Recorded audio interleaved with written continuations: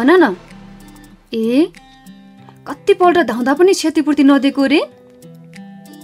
अनि उहाँसँग उहाँको श्रीमान विदेश जाँदा आउँदाको सबै कागजातहरू छ नि है? ए त्यो भयो भने म पनि सक्दो कोसिस गरौँला नि सहयोगको लागि। बरु यो बारेमा एकचोटि भेटेरै कुरा गरौँ न, हुँदैन? ल ल हुन्छ, त्यसो भए म कार्यक्रम सकाएर तिमीलाई फोन गर्छु है त। हुन्छ हुन्छ, ल फोन राखेँ ल अहिलेलाई। होइन, के भयो माया? कसको फोन हो? अनि कसले के भएर के क्षतिपूर्तिको कुरा पो गरिरहेको थियो त? खै के भन्ने भयो सबिन। जसरी सोच्यो त्यसरी जीवन बिताउँछु भन्न पनि साह्रै गाह्रो हुने क्या।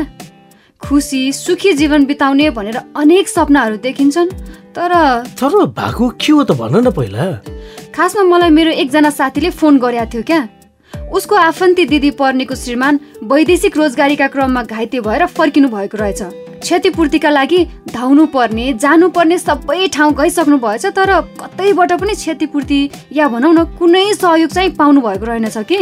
ओहो, कस्तो दुःख लाग्दो कुरा माया। अनि उहाँ कानुनी वैधानिक रूपमा नै जानुभएको त हो नि, होइन? हो त सबिन, पुर्याउनु पर्ने सबै प्रक्रिया पुर्याएरै जानुभएको भनेर भनिरहेको थियो। उसो भए त चाहिने सबै कागज प्रमाणहरू होला नि उहाँहरूसँग त। कस्तो धेरै प्रश्न सोधेको के सबिन? अघि फोनमा कुरा गरेको सुनेनौ?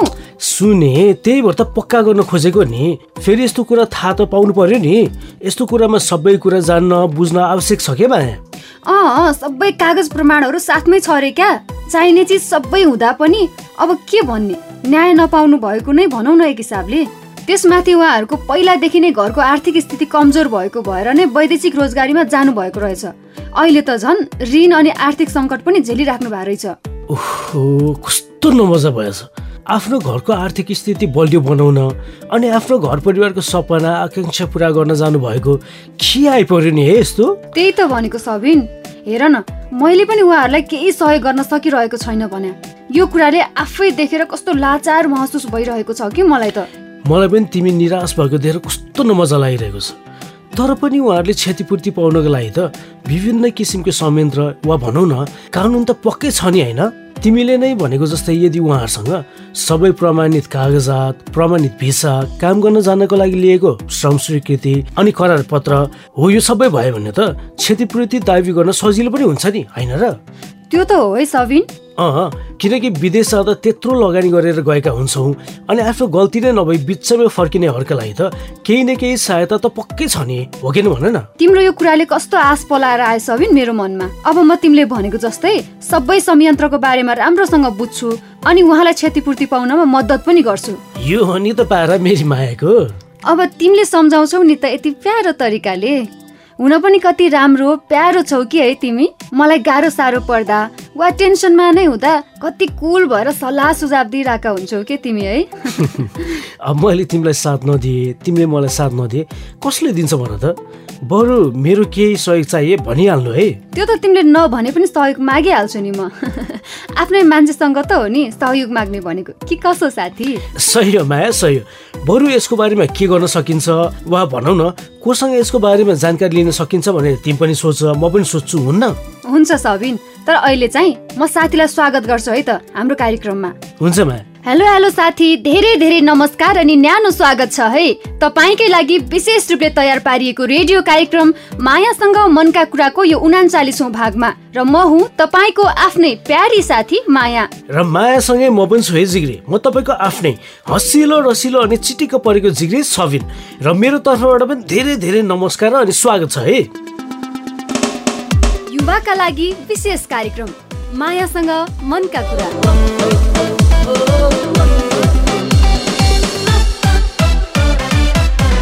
ल माया, जिग्रीलाई स्वागत पनि गरियो। अब चाहिँ आजको कथा नै पो सुन्ने कि ढिला नरिकन? पक्का है सबिन? होइन, के भयो फेरि? अरू बेला त कथा सुनौ कि सुनौ भन्थ्यौ त। अब कुरै त्यस्तै छ के। तिमीले नै भनेको होइन कोही जानकार व्यक्तिसँग यसको बारेमा जानकारी लिऊ भनेर। अनि मैले त्यो व्यक्ति पत्ता लगाएँ नि। तिमीले अघि क्षतिपूर्ति पाउनको लागि कुनै संयन्त्रहरू वा भनौँ न कुनै कानुनी प्रावधानहरू छ भनिरहँदा नि हामीले अधिवक्ता उमा तामाङसँग बेला बेलामा कुरा गरिरहन्छौँ नि है। हो, उहाँको पो याद आयो त। बरु उहाँलाई नै सोधौँ न कि कस्तो कानुनी प्रावधानहरू वा भनौँ न संयन्त्रहरू छ भनेर हो न? अरे वाह, गजबको आइडिया माया। किन आजको कथा एकछिनमा सुनौ भनेर भनेको होला हौ भनेर सोचिरहेको थिएँ क्या म। यति राम्रो आइडिया घुमिरहेको रहेछ तिम्रो दिमागमा, अनि पो एकछिनमा सुन्ने भनेको रहेछौ। कस्तो है तिमी त गजबको क्या। अब माया हो नि त सबिनजी, एकछिनमै आइडियाको त बर्सात गरिदिन्छु नि। खोइ कुरा बुझेको होइन साथी? बुझे हजुर, बुझे। ल त जिग्री सुनौ है त, वैदेशिक रोजगारीमा कानुनी तपाईँले जाँदा केही गरेर बिरामी परेर वा घाइते भएर फर्किनु पर्दा के कस्तो कानुनी प्रावधान छ त क्षतिपूर्ति पाउनको लागि? कसरी ती प्रक्रियालाई पुरा गर्ने होला? कहाँ गएर उजुरी गर्ने होला? के कुरालाई सम्हालेर राख्नुपर्छ होला यस्तो खालको केसमा क्षतिपूर्ति पाउनको लागि भनेर माइती नेपालमा अधिवक्ताको रूपमा कार्यरत उमा तामाङको कुराकानी सुनौ है त। कानुनी प्रक्रिया पूरा गरेर जानु भएको जति पनि हाम्रो आवासमा जाने नेपाली कामदारहरू हुनुहुन्छ, उहाँहरूले चाहिँ आफ्नो जानुभन्दा अगाडि प्री डिपार्चर ट्रेनिङ र पोस्ट डिपार्चर ट्रेनिङहरू लिएर जानुभयो भने चाहिँ आफूले पाउने क्षतिपूर्तिको कुराहरू भयो, आफूले पाउने जस्टिसको कुराहरू चाहिँ उहाँले सबै जानकारी हुन्छ। र कतिपय अवस्थामा वैदेशिक रोजगारको क्रममा जब उहाँहरू जानुहुन्छ, उहाँहरूको त्यहाँ विभिन्न कारणले गर्दा हिंसा पर्नुहुन्छ अथवा विभिन्न कारणले घाइते हुनुहुन्छ र उहाँले त्यो त्यहाँ गएर घाइते हुनुभएपछि आफूले पाउने क्षतिपूर्तिको बारेमा चाहिँ उहाँले जानुभन्दा पहिला नै उहाँले जुन श्रम स्वीकृति लिने बेला उहाँले जुन पैसा नेपाल सरकारलाई बुझाएको हुन्छ त्यो पैसा चाहिँ त्यहाँ जम्मा भएर चाहिँ उहाँहरूको चाहिँ जम्मा भएर बसिरहेको हुन्छ भन्दाखेरि वैदेशिक रोजगार बोर्डमा गएर चाहिँ आफू चाहिँ त्यो समस्यामा परेको कुरा चाहिँ आएर उहाँले जानकारी दिनु पर्यो र जानकारी दिइसकेपछि उहाँले को कुन मार्फत र कसरी गइरहनु भएको छ, उहाँहरू कुन कारणले गएको छ र कसरी चाहिँ उहाँहरू उसमा चाहिँ घाइते हुनुभयो भन्ने कुरा चाहिँ स्पष्ट खुलाएर आएर माग गरेर उहाँले चाहिँ निवेदन दिइसकेपछि आफूले पाउने क्षतिपूर्तिमा उहाँले दाबी गर्न सक्नुहुन्छ। वैदेशिक रोजगारमा जाने त वैदेशिक रोजगार विभाग नै भयो र विभागमा गएर उजुरी गर्नु पर्यो उहाँले, र वैदेशिक रोजगार बोर्डमा गएर चाहिँ उहाँले चाहिँ त्यो क्षतिपूर्तिको बारेमा निवेदन दिएर आफ्नो प्रक्रिया चाहिँ अगाडि बढाउन सक्नुहुन्छ। उहाँले पहिला सुरु कानुनको ज्ञान हुनु पर्यो उहाँलाई, र कानुनको ज्ञान सँगसँगै आफू वैदेशिकमा जाँदैछ भने त्यो देशको कानुनको बारेमा उहाँलाई यथार्थ जानकारी हुन आवश्यक छ होइन। र वैदेशिक रोजगार ऐन 2064 व्यवस्था भएको अनुसार नै उहाँले चाहिँ आफ्नो क्षतिपूर्तिको दाबी गर्न सक्नुहुन्छ र कस्तो खालको दुर्घटना पर्नु भयो भन्ने कुरा चाहिँ स्पष्ट खोल्नु पर्यो र त्यो कुरा चाहिँ सम्बन्धित यदि हुनुहुन्छ भने सम्बन्धित देशको एम्बेसीमा मार्फत पनि उहाँले चाहिँ जानकारी गराउनु चाहिँ एकदमै जरुरी छ। पेश गर्ने कागजपत्र त मैले भनिहालेँ, उहाँको आफ्नै पासपोर्ट भयो, उहाँको भिजा भयो, उहाँले कुन कम्पनीमा काम हुन्छ त्यो कम्पनीको नाम सहितको उहाँको बोलाएको उहाँको कन्ट्र्याक्ट पेपर हुन्छ, उहाँले गरेको कन्ट्र्याक्ट पेपर हुन्छ, उहाँले चाहिँ जुन सम्झौता पेपर दिएको हुन्छ त्यो सम्झौता पेपर भयो। त्यसपछि उहाँले काम अनुसार उहाँले अब हुँदाखेरि दुर्घटना हुँदा कुन हस्पिटलमा गएर उहाँले चाहिँ उपचार गर्नु त्यो हस्पिटलको कागजहरू भयो र यो चाहिँ उहाँले चाहिँ अब 1 वर्षभित्रमा दाबी गरिसक्नुपर्छ भन्ने कुराहरू छ कतिपय अवस्थामा होइन। उहाँले चाहिँ समय अवधिभित्रमा चाहिँ सोध्यो अथवा चाहिँ आफू आउन बित्तिकै सकेसम्म चाहिँ जति सक्दो छिटो आउन बित्तिकै उहाँले चाहिँ उजुरी गरिसक्नुपर्छ। सिधै सम्बन्धित कार्यालयमा गएर त्यो सम्बन्धित शाखामा गएर उहाँले चाहिँ आफ्नो कुरा राख्न सक्नुहुन्छ र कानुनी प्रक्रिया पुऱ्याएर जानु भएको छ। कानुनी प्रक्रिया पुऱ्याउँदाखेरि उहाँ चाहिँ अवधिभन्दा अगाडि नै दुर्घटना पर्नुभयो त्यस्तो केही पनि उहाँले चाहिँ सबैभन्दा ठुलो कुरा भनेको इन्फर्मेसन हो, त्यो कुराको जानकारी चाहिँ नेपाल सरकारसम्म चाहिँ पुग्नुपर्छ र पुर्याउन सक्नुपर्छ। उहाँले आफू जाँदा आउँदाको कागजपत्र जस्तै पासपोर्ट, करार सम्झौता पत्र, तालिम लिएको प्रमाणपत्र लगायतका प्रमाणहरू लिएर वैदेशिक रोजगार विभागको बोर्डमा उजुरी दर्ता गर्दा क्षतिपूर्ति पाउन सकिन्छ भनेर यति महत्त्वपूर्ण जानकारी हामीलाई र हाम्रा साथीलाई दिनुभएकोमा माइती नेपालमा अधिवक्ताको रूपमा कार्यरत उमा तामाङलाई धेरै धेरै धन्यवाद। अब तिमीले के गर्न सकिने रहेछ क्षतिपूर्ति पाउनको लागि भनेर थाहा पाइहाल्यो माया। अब त खुस छौ नि होइन तिमी? खुसी छु सबिन। अब त उहाँले भनेको जस्तै प्रक्रियाबाट अगाडि बढ्छु, अनि त मेरो साथीको दिदीको श्रीमानले पनि पक्कै न्याय पाउनुहुनेछ। हो नि, तर झिग्री सोच्नुहोस् त, सबै कागजातहरू भए तापनि क्षतिपूर्ति पाउने यति गाह्रो हुन्छ भने गैर कानुनी रूपमा वैदेशिक रोजगारीमा जाँदा झन् यस्तो स्थितिमा आइपर्यो भने क्षतिपूर्ति पाउन कति गाह्रो हुन्छ होला है? त्यही त, एक त हामीसँग प्रमाण हुँदैन, अर्को कुरा हामीसँग प्रमाण नभएकै कारण हामी पीडित भइरहन पर्छ, वा भनौँ न मानव बेचबिखनमा पार्ने तस्करको विरुद्ध पनि केही कदमहरू चाल्न सक्दैनौँ। र उनीहरू विरुद्ध केही कदम नै चाल्न नपाउँदा एक त तस्करहरू मजाले घुमेर बस्छन् भने तपाईँको लगानी अनि जानको लागि खर्चिएको समय पनि खेर जान्छ, हो कि भन त माया? हो नि सबिन, त्यही भएर जहाँ जाँदा होस् सबै प्रक्रिया पुर्याएर अनि कानुनी तवरले मात्र आन्तरिक वा बाह्य रोजगारीमा जाउँ र केही गरेर वा भनौँ न काम गर्न सकिएन वा घाइते भएर फर्किनु पर्यो भने पनि कानुनी रूपमा क्षतिपूर्ति पाउन सकियोस्। पक्कै पनि भन्दै अब चाहिँ आजको तृप्ति र अशोकको 5औं भागको कथा नै सुन्ने कि माया? सुन्ने नि सबिन, किन नसुन्नु र। बरु साथी तपाईलाई याद छ नि है, तृप्ति र अशोकको कथामा तृप्ति र अशोकले आफ्नो सोनारी गाउँपालिकामा मानव बेचबिखन रोक्नको लागि होसियार युवा क्लब खोलेका छन् र मानव बेचबिखन रोक्ने अभियान सञ्चालन गरिरहेका छन् भनेर। तर जय र उसको साथी प्रवीणले चाहिँ उनीहरूको अभियान काम लाग्दैन भनेर बाजो हालिरहेका छन्। अझ तृप्ति र अशोकले क्याम्पसमा प्रस्ताव गरेको साप्ताहिक मानव बेचबिखन विरुद्धको सचेतना कार्यक्रम गर्न दिनुहुन्न र स्थानीय तहमा पनि नीति निर्माण गर्नुहुन्न भनेर पनि लागि परिरहेका छन्। त्यति मात्रै कहाँ हो र सबिन, तृप्ति मेरी हो, जय हिरोको, तृप्तिको पछि लाग्ने होइन भनेर अशोकलाई थर्काइरहेको पनि त थियो नि। तर खुसीको कुरा नि माया, तृप्तिले चाहिँ आफूलाई गाउँ भाड्ने युवा भाड्ने मान्छे मन नपर्ने कुरा पनि गरिरहेको थियो नि। त्यो चाहिँ साह्रै मजा लाग्यो है मलाई चाहिँ। त्यो त हो, तर तृप्ति र अशोकको कथाको चौथो भागमा उनीहरूले गफ गरिरहँदा एक्कासी पुलिस आएर अशोकलाई जिल्ला प्रहरी कार्यालयबाट बुलावट आएको छ भनेर कारण नै नभनी लिएर गएको थियो नि। साँच्चै किन लगेको होला है अशोकलाई? कतै यो जयको चाल त होइन अशोकलाई फसाउने? त्यो थाहा पाउनु त माया, तिमी म र हाम्रो झिग्री सोनारी गाउँपालिकातिरै जानुपर्छ होला है। त्यसो भए ढिला किन गर्ने, जाउँ न त सोनारी गाउँपालिकातिरै तृप्ति र अशोकको कथाको 5औं भाग सुन्नको लागि है साथी।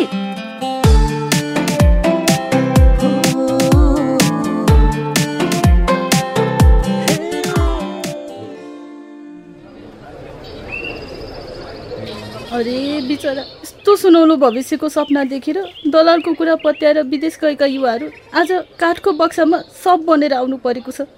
यस्तो दुःखद हुन्छ नि मानव बेचबिखन।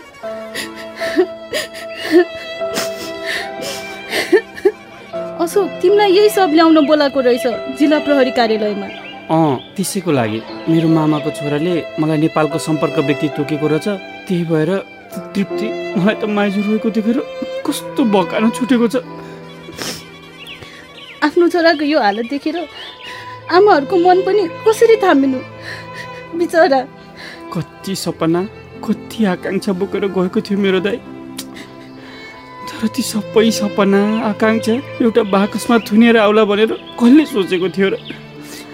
मैले नसम्झाएको पनि होइन, अर्काको लैलैमा लागेर नजानु भनेर। तर दाइले मेरो कुरै सुन्नु भएन। अहिले हेर त तृप्ति, मेरो दाइ। आफूलाई सम्हाल अशोक, अब हुने कुरा भइसक्यो, के नै गर्न सकिन्छ र? अब नरोउन के प्लिज। त्यो त हो, तर कम्तीमा मैले भनेको मान्नु भएको भए आज यो दिन त देख्नु पर्दैन थियो। यो 5वटा सब मध्ये एउटा त तिम्रो मामाको छोराको, अरू चाहिँ कसको हो त? उसकै साथीहरू रहेछन्, पहिले सँगै गएका। अनि यता त्यो कम्पनीमा भने जस्तो सेवा सुविधा दिएन भनेर भागेर बसेका रहेछन्। अनि गैर कानुनी रूपमा लुकेर बसेका बेला मलेसियामा राति गुण्डाहरूले लुट्न खोज्दा प्रतिकार गर्दा मारिएका रहेछन्। ला, त्यसो भए त उनीहरूको इन्सुरेन्स पनि भएन है? हुने कुरै भएन नि, कस्तो दुःखद के। विदेश गएका युवाहरूको हालत यस्तो छ, साथीहरू अझ मानव बेचबिखनको विरुद्ध होसियार युवा क्लबले गरेको अभियानमा बाजु हाल्न खोज्छन्। त्यो जय अझ युवाहरूलाई विदेश जानुपर्छ भन्दै हिँड्छ। अब भोलि सबै सबको आफन्त पहिचान गरेपछि यो कुरा दोहोरोसँग उठाउनुपर्छ। मेरो मामाको छोरा र अरू 5 जनाले जस्तै अरूले ज्यान गुमाउनु हुँदैन। अब ठिक भन्यौ तिमीले। त्यो अन्तिम संस्कारको बेला क्याम्पस प्रमुखदेखि पालिका अध्यक्ष पत्रकार सबै आउँछन्। म त घर गएँ। अब मेरो आमालाई पनि सम्झाउनु पर्छ, रोइरहनु भएको होला।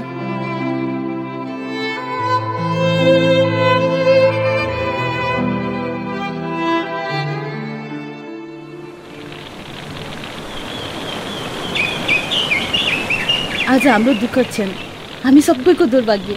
एकैपटक 6वटा सबको सामूहिक दाह संस्कार हुँदैछ। 6वटा होनहार युवाहरूलाई हामीले गुमाएका छौँ। विदेश हाम्रो बाध्यता त हो नै, तर असुरक्षित तरिकाले जाँदा ज्यानै जान सक्छ। त्यसको उदाहरण हुन् यी जलिरहेका लासहरू, सिद्धिरहेका हाम्रा युवा आफन्तहरू।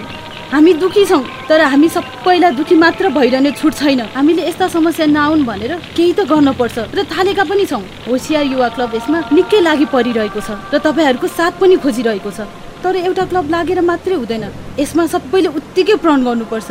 आज यहाँ गाउँपालिका अध्यक्ष र क्याम्पस प्रमुख पनि हुनुहुन्छ। म उहाँहरूलाई पालै पालो आफ्नो कुरा राखिदिन अनुरोध गर्छु। पहिले गाउँपालिका अध्यक्षज्यू। यो शोकको घडीमा मैले कसैलाई सम्बोधन गरिनँ, यो निकै दुःखद कुरा हो। म दिवंगत 5 जनाप्रति श्रद्धाञ्जली अर्पण गर्न चाहन्छु। यो अन्तिम संस्कारको समयमा म धेरै कुरा गर्दिनँ, तर यति एउटा कुरा चाहिँ भन्छु कि वैदेशिक रोजगारलाई थप सुरक्षित बनाउनु पर्छ र त्यसको लागि गाउँपालिकाले नीति बनाउँछ। होसियार युवा क्लबको प्रस्तावमा हाम्रो पुरै सहमति छ। अबको गाउँ परिषदबाटै यो नीति पास हुन्छ। धन्यवाद। क्याम्पस प्रमुखज्यू, सबैभन्दा पहिले म 5 जना हाम्रो क्याम्पसका पूर्व विद्यार्थीहरूमा श्रद्धासुमन अर्पण गर्दछु। वास्तवमा वैदेशिक रोजगार हाम्रो लागि एउटा अवसरसँगै चुनौती पनि हो। वैदेशिक रोजगारको नाममा भइरहेको होनहार युवाहरूको बेचबिखन रोक्नै पर्छ।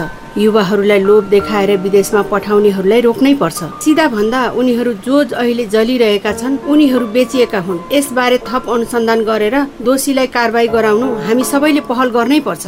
त्यस्तै हाम्रा वर्तमान विद्यार्थीहरूले होसियार युवा क्लब मार्फत मानव बेचबिखन विरुद्ध जुन कदम चाल्न खोजेका छन् त्यसमा मेरो पूर्ण समर्थन छ। होसियार युवा क्लबले ल्याएको प्रस्ताव अनुसार अब हाम्रो क्याम्पसका हरेक तहमा साप्ताहिक रूपमा मानव बेचबिखन विरुद्धका कक्षाहरू चलाइनेछन्। यसमा कसैले रोक्न खोजे हामी रोकिने छैनौं। यसको महत्व बेलैमा बुझिएन भने हामीले देशको जनशक्तिलाई रुवाउँदै बाहिर पठाउने र फर्किँदा परिवारै रुवाउँदै यसै गरी बाकसमा बुझ्ने अवस्था आउनेछ। यसमा हामी सबैले गम्भीर हुनु जरुरी छ।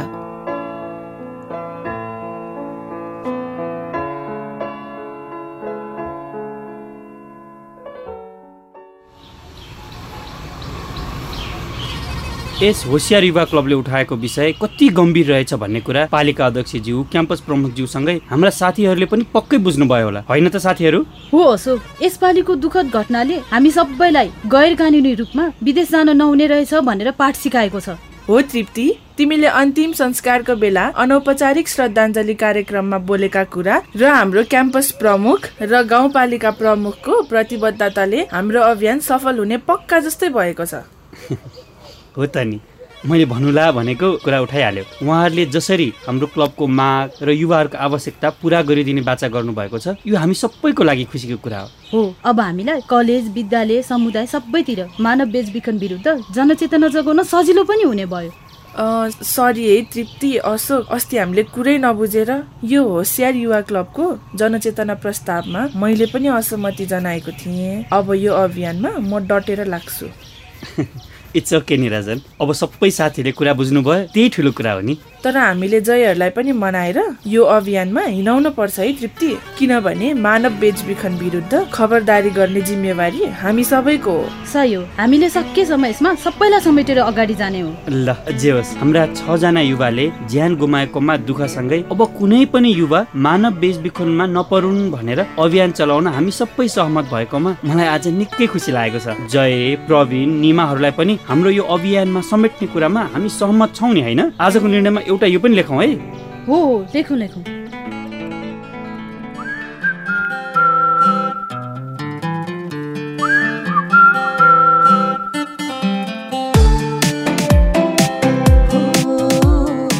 धन्न है, क्याम्पस प्रमुखले साप्ताहिक रूपमा मानव बेचबिखन विरुद्ध कक्षा सञ्चालन गर्ने कुरामा र पालिका अध्यक्षले स्थानीय तहमा मानव बेचबिखन विरुद्ध नीति नियम बनाउने कुरामा प्रतिबद्धता जनाए नि। साह्रै राम्रो लाग्यो है माया मलाई त। त्यही त सबिन, मलाई पनि यो कुरा सुनेर एकदमै खुसी लागेको छ।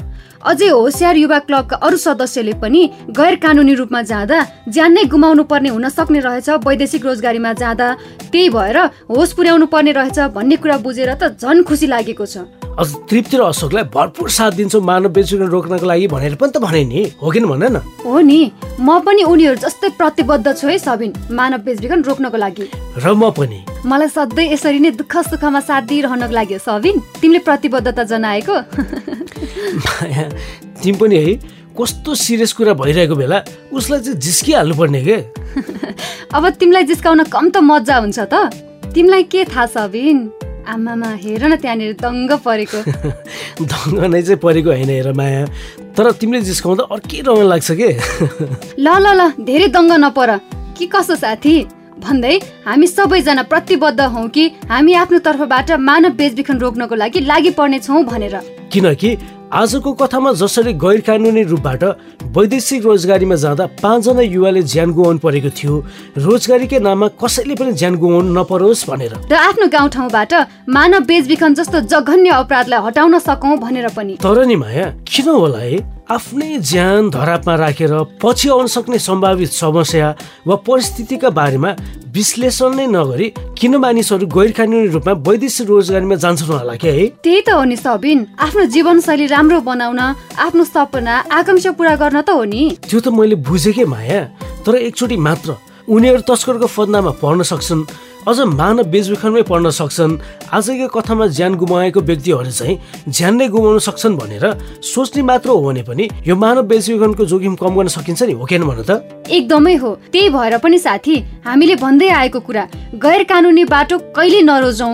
जहाँ जस्तो कामको लागि जाँदा पनि कानुनी बाटो मात्रै रोजौं र मानव बेचबिखन जस्तो जोखिमबाट बचौं। र यही जोखिम कम गर्ने कुरा गरिरहँदा नि माया, मलाई हाम्रो जिग्रीको नै विचार सुन्न मन लाग्यो के। वैदेशिक रोजगारीमा जाँदा कसरी मानव बेचबिखन लगायतका विभिन्न किसिमको जोखिमलाई कम गर्न सकिन्छ भनेर।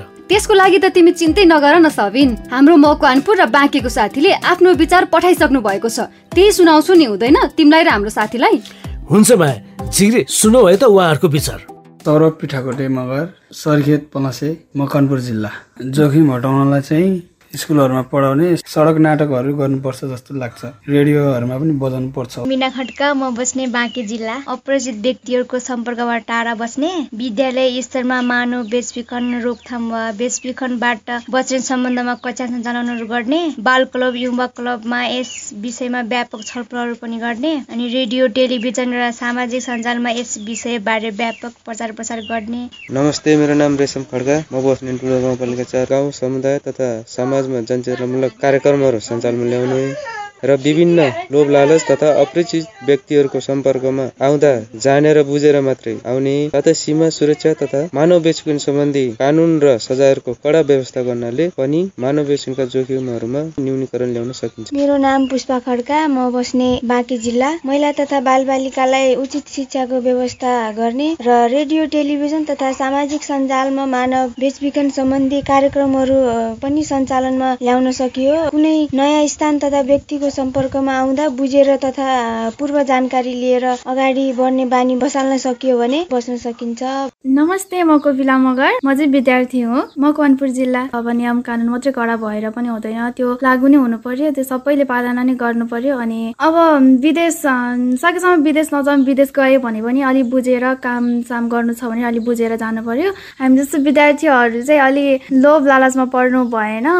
अब अर्कोले राम्रो काम गरिदिन्छु भन्दैमा अब हतारिएर जानु भएन। यस्तो लोभ लालचमा पर्यो भने चाहिँ हामी विदेश जानै पर्दैन। देशमै नेपालमै पनि यस्तो भइरहेको हुन्छ। अब हामी विदेशै जान्छौँ, केही कामै गर्छौँ, बिहे नै गर्छौँ भने पनि सोचेर चाहिँ गर्यो भने मानव बेचबिखनको जोखिम कम हुन्छ जस्तो लाग्छ। मेरो नाम सञ्जु सुनार, हेटोडा, मकवानपुर जिल्ला। विदेशै जानु पर्यो भने नि राम्रो गरी सोचेर बुझेर गयो भने जोखिम कम हुन्छ। अर्काको देशमा अब बुझेर गयो भने राम्रै हुन्छ, आफ्नो देश जस्तो हुँदैन नि त अर्कोको देशमा। त्यही भएर चाहिँ अब सोचेर बुझेर जानु भयो भने मानव बेचबिखन जोखिमबाट बचिन्छ।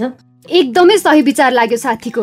कानुनी रूपमा जाने, गैर कानुनी बाटो भएर नजाने, आफ्नै देशको एयरपोर्ट भएर मात्रै जाने भन्दै यति राम्रो विचार राखिदिनु भएकोमा र उहाँहरूको आवाज जस्ताको तस्तै रेकर्ड गरेर पठाइदिनु भएकोमा मकवानपुर र बाँके जिल्लाको सामुदायिक सञ्चारकर्मी साथी रोशनी र निर्जलालाई धेरै धेरै धन्यवाद।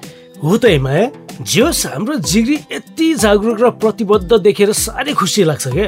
र उहाँले भनेको चाहिँ हामी जहिले पनि सतर्क भएर कानुनी प्रक्रिया पुर्याएर मात्र वैदेशिक रोजगारीमा जानुपर्छ, नत्र भने मानव बेचबिखन लगायत श्रम शोषणमा अङ्ग प्रत्यारोपण जस्ता जोखिममा पर्न सक्छौँ, अझ ज्यानै जान सक्छ भन्ने कुरा सुनेर त साह्रै खुसी लाग्यो है। र वैदेशिक रोजगारीमा जाँदा केही गरेर कुनै किसिमको दुर्घटनामा वा भनौँ न घाइते भएर फर्किनु परेमा क्षतिपूर्ति पाउन सक्दैनौँ यदि हामी गैर कानुनी रूपमा गएका छौँ भने, किनकि हामीसँग क्षतिपूर्ति माग गर्नको लागि कुनै किसिमको कानुनी प्रमाण नै हुँदैन, होइन सबिन? हो नि। सँगसँगै समालोचनात्मक सोचाइसिपको प्रयोग गरेर विश्लेषण गरौँ र पछि आउन सक्ने सम्भावित समस्या वा भनौँ न खुसीका बाटा के हुन सक्छन् त भनेर विचार गरौँ। अनि बल्ल के गर्दा आफू जोखिममा पर्दिन वा भनौँ न आफूले सोचेको जस्तो लक्ष्य पाउन सक्छु भनेर विश्लेषण गरिसकेपछि मात्रै के गर्ने भनेर निर्णय लिनु होला, होइन त माया? हो नि, किनकि हाम्रो एउटा गलत निर्णयले हाम्रो भविष्य नै बदलिन सक्छ। कानुनी रूपमा जाँदा हामीले सोचेको जस्तो हुन सक्छ भने आफ्नो सपना आकांक्षा पनि पूरा गर्न सक्छौँ भने गैर कानुनी रूपमा जाँदा सबै कुरा लथालिङ्ग भएर मानव बेचबिखन लगायतका विभिन्न किसिमको जोखिममा नै पर्न सक्छौँ र ज्यान समेत नै गुमाउनु पर्ने हुन सक्छ। त्यही भएर फेरि पनि भन्छौँ, कानुनी बाटो रोजौँ र सुरक्षित रहौँ। जिग्रे, तपाईँ अहिले सुन्दै हुनुहुन्छ तपाईँकै लागि तयार पारेको विशेष रेडियो कार्यक्रम मायासँग मनका कुरा र तपाईँलाई साथ दिइरहेका छौँ हामी दुई, माया र सबिनले। अब भने पालो भएको छ तपाईले नै माया गरेर पठाउनु भएको जिज्ञासा, समस्या र प्रतिक्रिया पढ्ने पालो। र आज हामी हाम्रो आइभीआर मा 2 जना साथीले पठाउनु भएको प्रतिक्रिया सुन्नेछौँ। के कसो सबिन? सही हो माया, सही हो। र पहिलो प्रतिक्रिया चाहिँ बर्दियाको कमल प्रसाद जिग्रीको रहेको छ र उहाँ यसरी भन्नुहुन्छ। असहायक पीडा मनमा बोकेर भैनी काँडा बाँचेका छन् हेर, सहारा विहीन परेका विरह काम दृढता पूर्वक डटेर गएर किसनी मजदुरी पाल्ने फेट काम गर्दा कोही राम्रा त खराब सेट गरिब विरहमा बसेर अरूको पाउमा खसेर गरिबले विरहका आँसु लुकाई साँचेका दिनमा एक छाक खाइ बाँचेका हेर्छन् दुःख दिन्छन् कोहीले गर्ने गाली जे भने नि सहन्छन् आँसुका ढिक्का खसाली जे भने नि सहन्छन् आँसुका ढिक्का खसाली गरिब रोइ रोइ उचाएका जिन्दगी पीडा र दुःखको महल बोकी गरिबका झोपडीमा न सानो न ठुलो कुनै भर नै आँखाबाट कति बहन्छन् गरिबका आँसुका धारा आँखाबाट बहन्छन् कति आँसुका धारा आँसुमा नै भिज्ने कि गरिबको जीवन दगी सारा आँसुमा नै भिज्ने होला गरिबको जीवन सारा। त्यसै गरी आफ्नो नाम ठेगाना नभन्नु भएको साथीले चाहिँ यसरी आफ्नो प्रतिक्रिया रेकर्ड गरेर पठाउनु भएको छ। मायासँग मनको कुरामा खासै त भन्नुपर्दा एकदमै राम्रो लाग्छ। त्यसमा पनि विशेष गरी विभिन्न किसिमका समस्याहरू अनि मनमा लागेका कुराहरू एकदमै भन्न पाउने कार्यक्रम निर्माण गर्नु भएको छ। धेरै आभारी छु राम्रो गर्नु भएको छ।